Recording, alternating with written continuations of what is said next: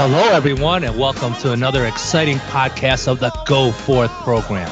I am your host, Benno Young, and I have with you today Sister Ginger Downey, who is with Our Lady of Victory Missionary Sisters. Hello, Sister Ginger.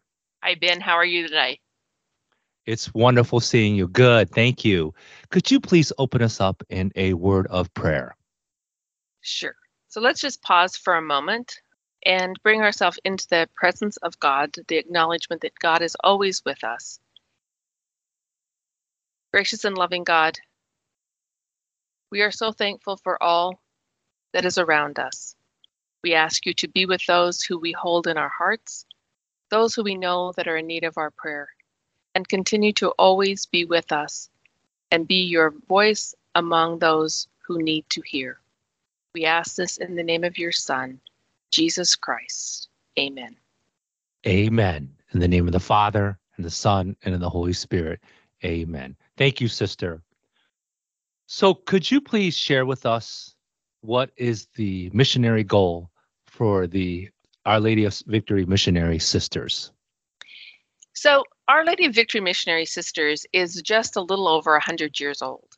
And our goal was to always go to the poorest first.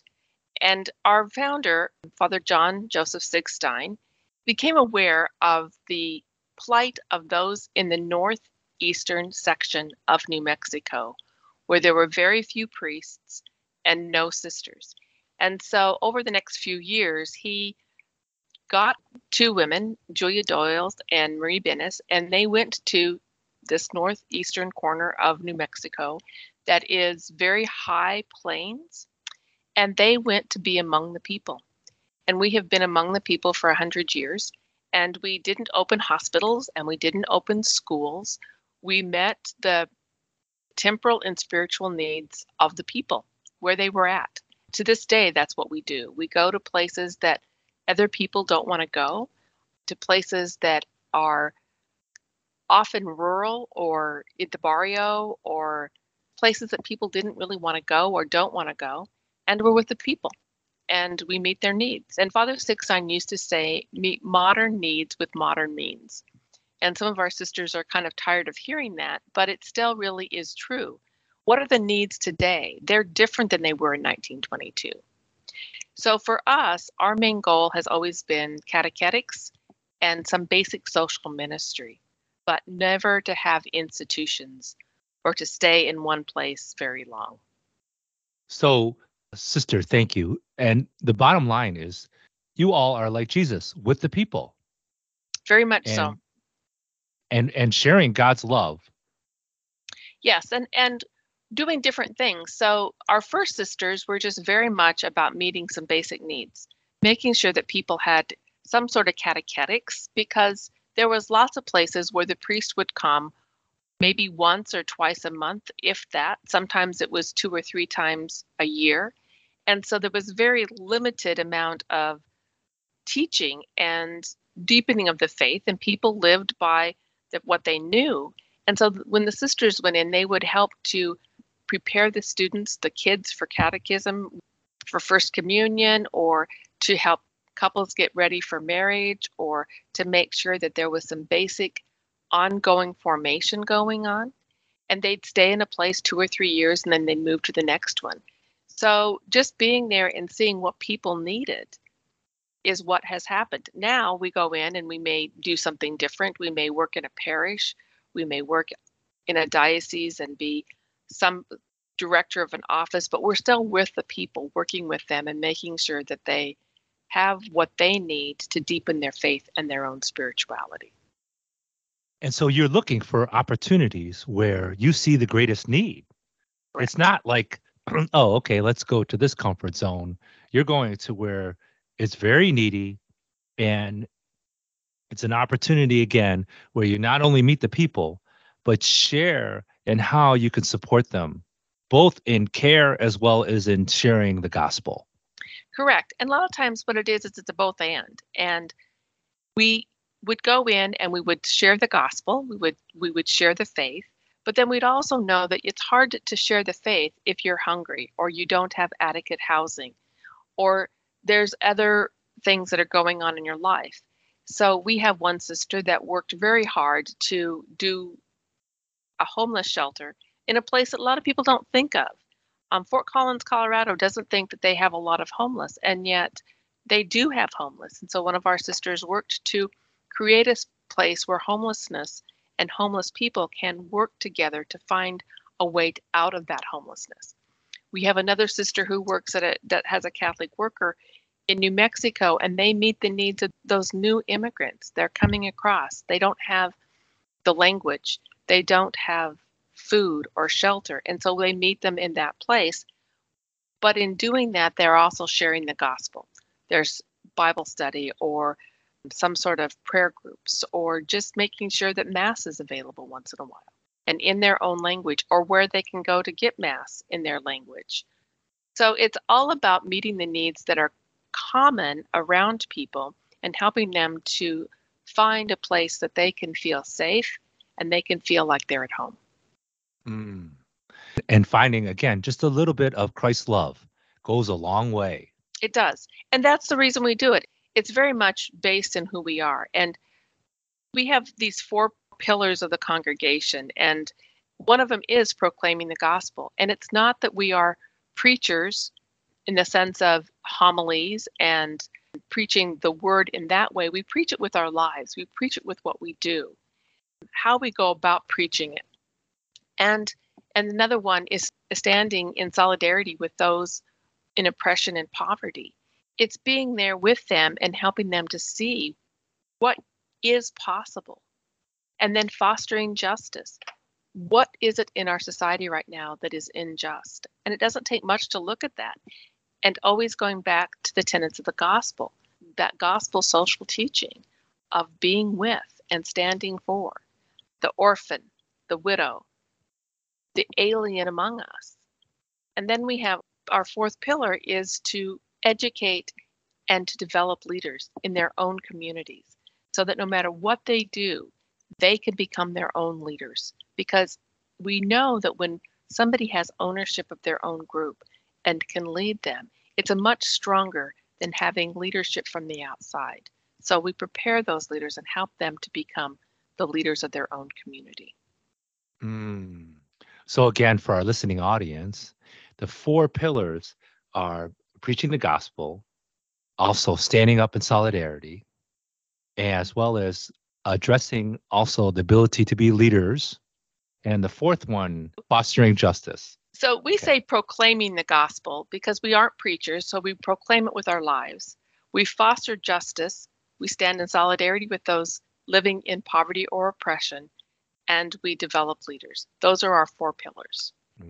Are there some particular stories that you have in your time as a religious sister that have just really have fond memories of you assisting in living the 4 pillars that you like to share? Well, it's interesting because I was born and raised in Mission Territory. I was born and raised in Wyoming, which is very, very rural. And as I look back on that, there were not a lot of priests and there were not a lot of sisters. We had priests on Sunday, and our priests did a 200-mile round trip to do the 3 missions outside of the parish. And so when I think about that, that is my grounding in missionary life. And I have lived in 7 states and in some of the barrios and very rural areas, but I've also worked with people. My favorite missionary story is just going out and being with the people and learning from them and knowing that no matter what happened, we were in this together. And that's very different, I think, than a lot of people realize. I don't have a fabulous story that, like I did something wild. It's just that everydayness of being with the people. And whether it's in rural New Mexico or in downtown to Chicago or Phoenix, or just being with people is what my missionary life has been. Being with the people as well as again, sharing a little bit of God's love. And this reminds me of the Sunday readings that we have, the 31st Sunday in Ordinary Time. And sister, could you please share how the Sunday readings have magnified your call to mission? I just was really taken back by St. Paul. St. Paul is probably one of the best missionary examples that we have because he is always trying to bring the people closer to Jesus Christ. And so when you hear that, we were gentle among you, that really struck me, that we are gentle among them. And for me, that being gentle among is being with. It's not coming in and saying we're the only ones that have any authority or we're the only ones that have the right knowledge. Yes, he was trying to help them understand what he was proclaiming and who Christ Jesus was, but he was always gentle among them and giving them the words that he had, giving them what he saw. And I like this last paragraph. He says, "You received not a human word, but as truly is the word of God, which is now at work in you who believe." And that's it. When we proclaim as missionaries, we proclaim the word of God. And hopefully it is heard as the word of God and not heard as human word. And that, along with the line from Jesus, basically he says, practice what you preach, be authentic.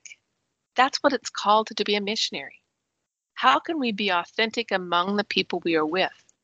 I think of some of the great missionaries I've heard of that have gone to places that are non-Christian and just lived their faith and lived their call among those people and made their actions and maybe at some point their words be what causes the curiosity to happen to want to learn more.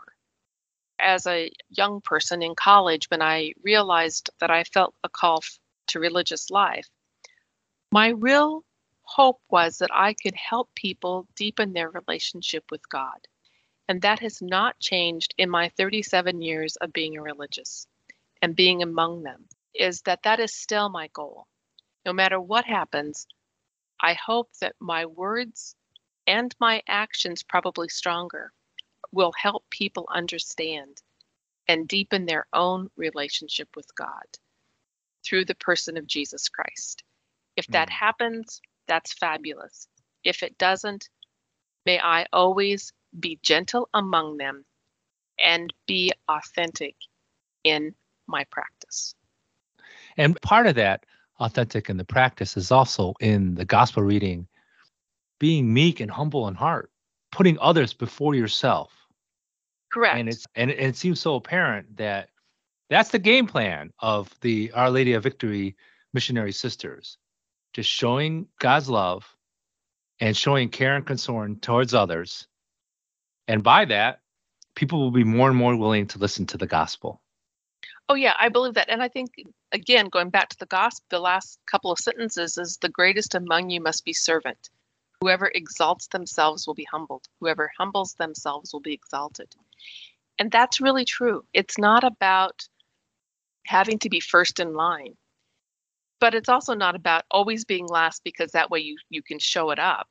It's about being humble and doing what you need to do in a way that is both gentle and authentic and being of service and not doing it as a doormat, but being authentic humility and authentically living your call, whatever that may be.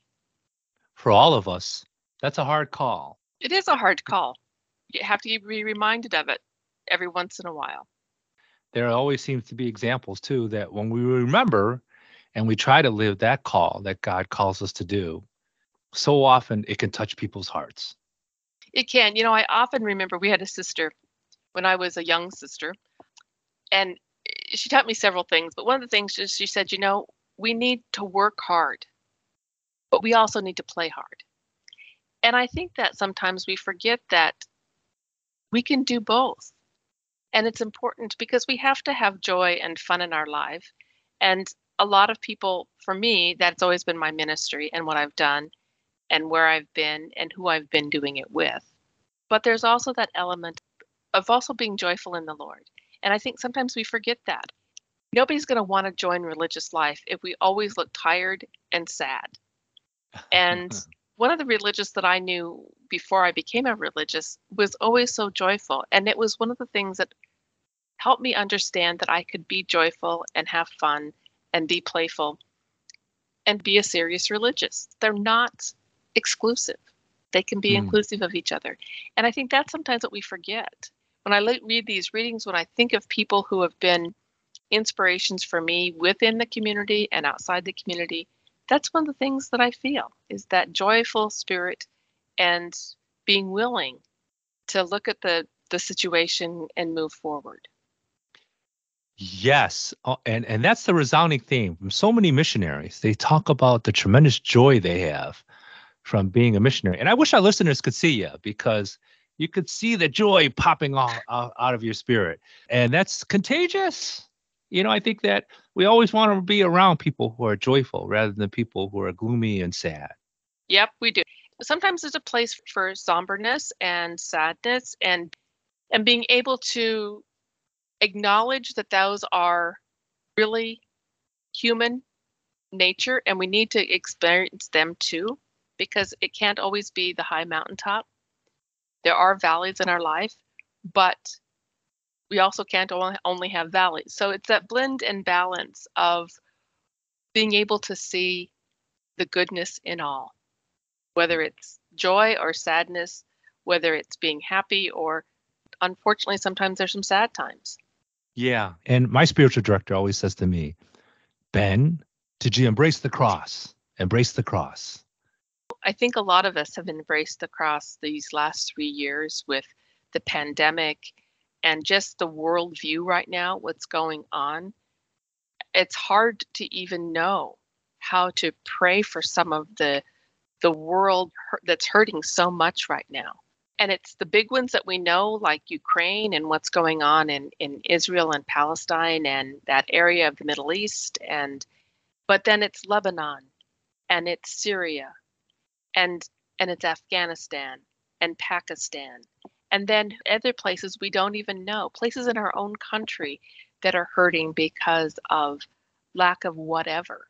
The southern border, the places that no longer have whatever they need.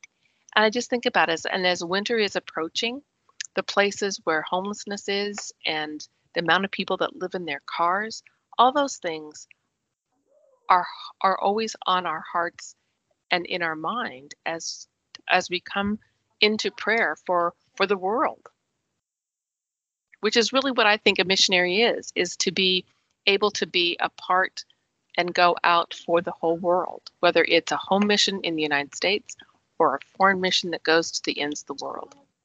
Going out to different parts of the world and being a beacon of Christ's light. Yep. So critical in this crazy world of ours. And with joy. And with joy. It's like, and with joy. I think of some of the places I've been and some of the really pretty destitute conditions.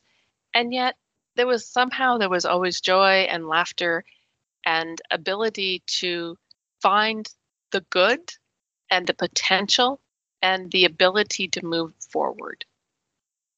Well, sister, before I let you go, is there any advice you have for our listeners who might be thinking about entering the mission field or entering religious life? What advice do you have for them?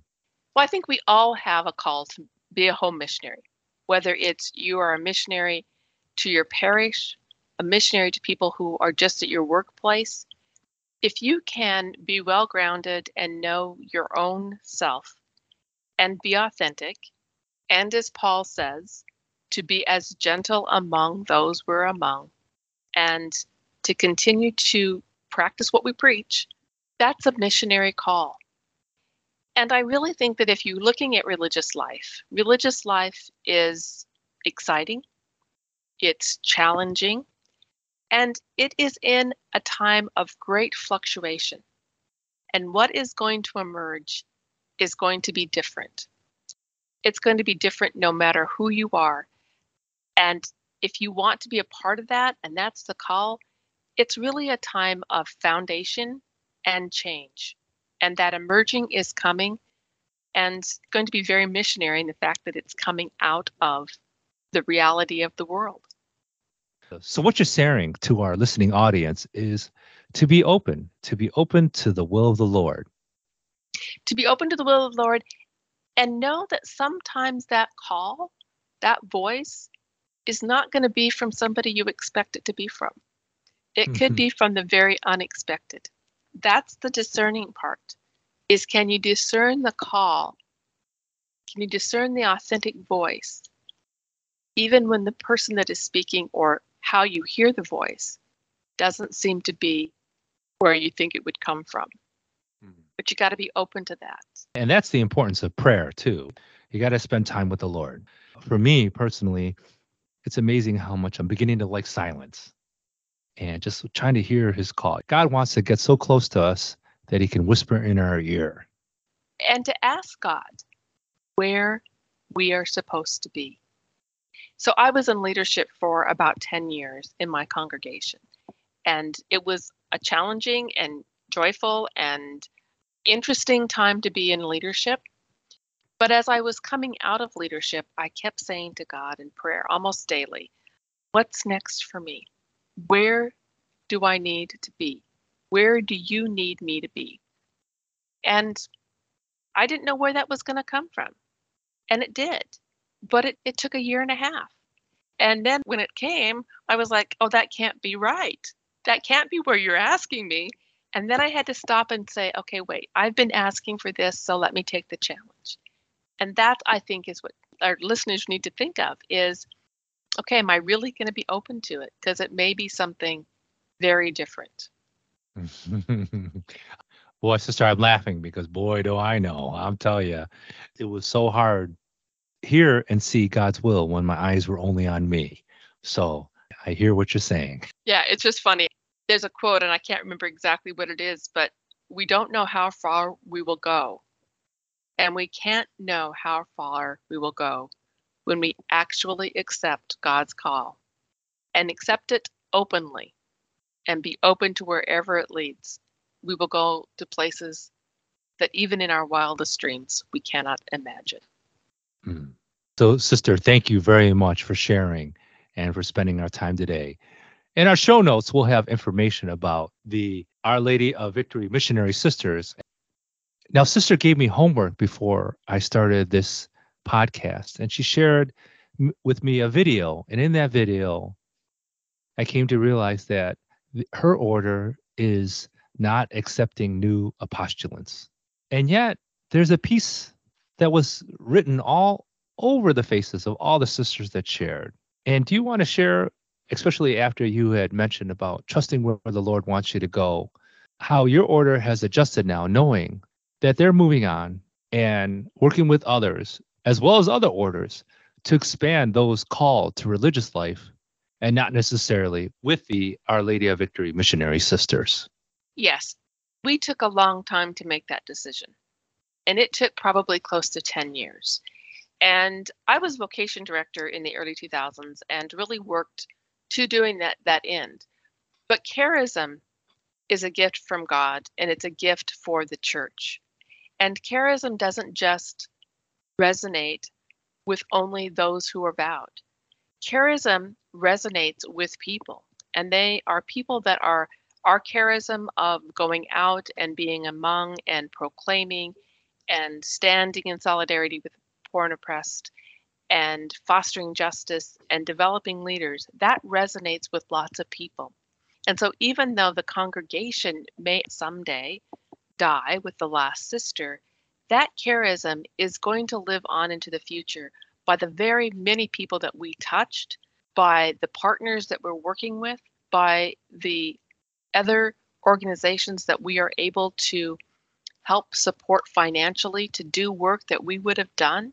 So our charism isn't dying. Our gift to the church isn't dying. It is being expanded. It is being molded in a different way. It is emerging out of this small group of sisters into something larger that we cannot understand. We can't even fathom what it's going to look like. But we have faith that it will happen. And so with that, it's joyful. It's peacefulness. It is the Paschal mystery. It is the life, death, and resurrection. We had a great life. We're now in the death throes of our congregation, but the charism continues. The charism of religious life, the charism of the church lives on. And that's what brings us peace. That's what keeps us faithful. Even the fact that we are using the words of St. Paul, who lived a very, very, very long time ago, 2,000 years ago, and we still go back to him and his example.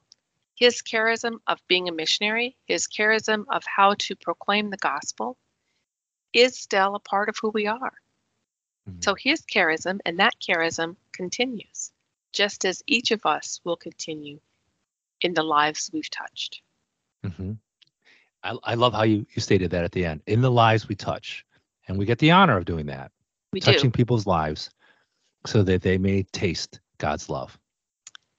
And know that they are loved. And as a religious who has no children of my own, that is important for me to realize that the number of people, the number of children that I have touched and nurtured throughout my years as a missionary, my years as a religious, is countless, and in ways that I will never know. And that, to me, is a mystery, a gift, and a blessing. A mystery, a gift, and a blessing. Well, it hasn't been a mystery, but it's certainly been a gift and a blessing talking to you today. Thank you so much. It's been really fun. Yes. Thank you, Sister Ginger. And thank you for all that you do to care for those in need. Thank you. And let us all go forth and spread the good news. Go Forth is a service of USCMA, funded in part by the Catholic Communications Campaign. Available on Apple Podcast, Spotify, and your favorite listening platform. We'd love to earn 5 stars from you, so be sure to scroll down and leave a review. Visit uscatholicmission.org/Go Forth for scripture commentaries, show notes, and Go Forth gathering details. Check out the show notes for pictures and links about our Witnesses mission. Our music is Go Out by Curtis Stefan, used by license with OCP. Wherever you live and whatever you do, God has a mission just for you. Come back next week to meet another missionary disciple sharing God's love through their life and witness. Amen. Praise the Lord, all your nations. Glorify Him, you people. Go out to all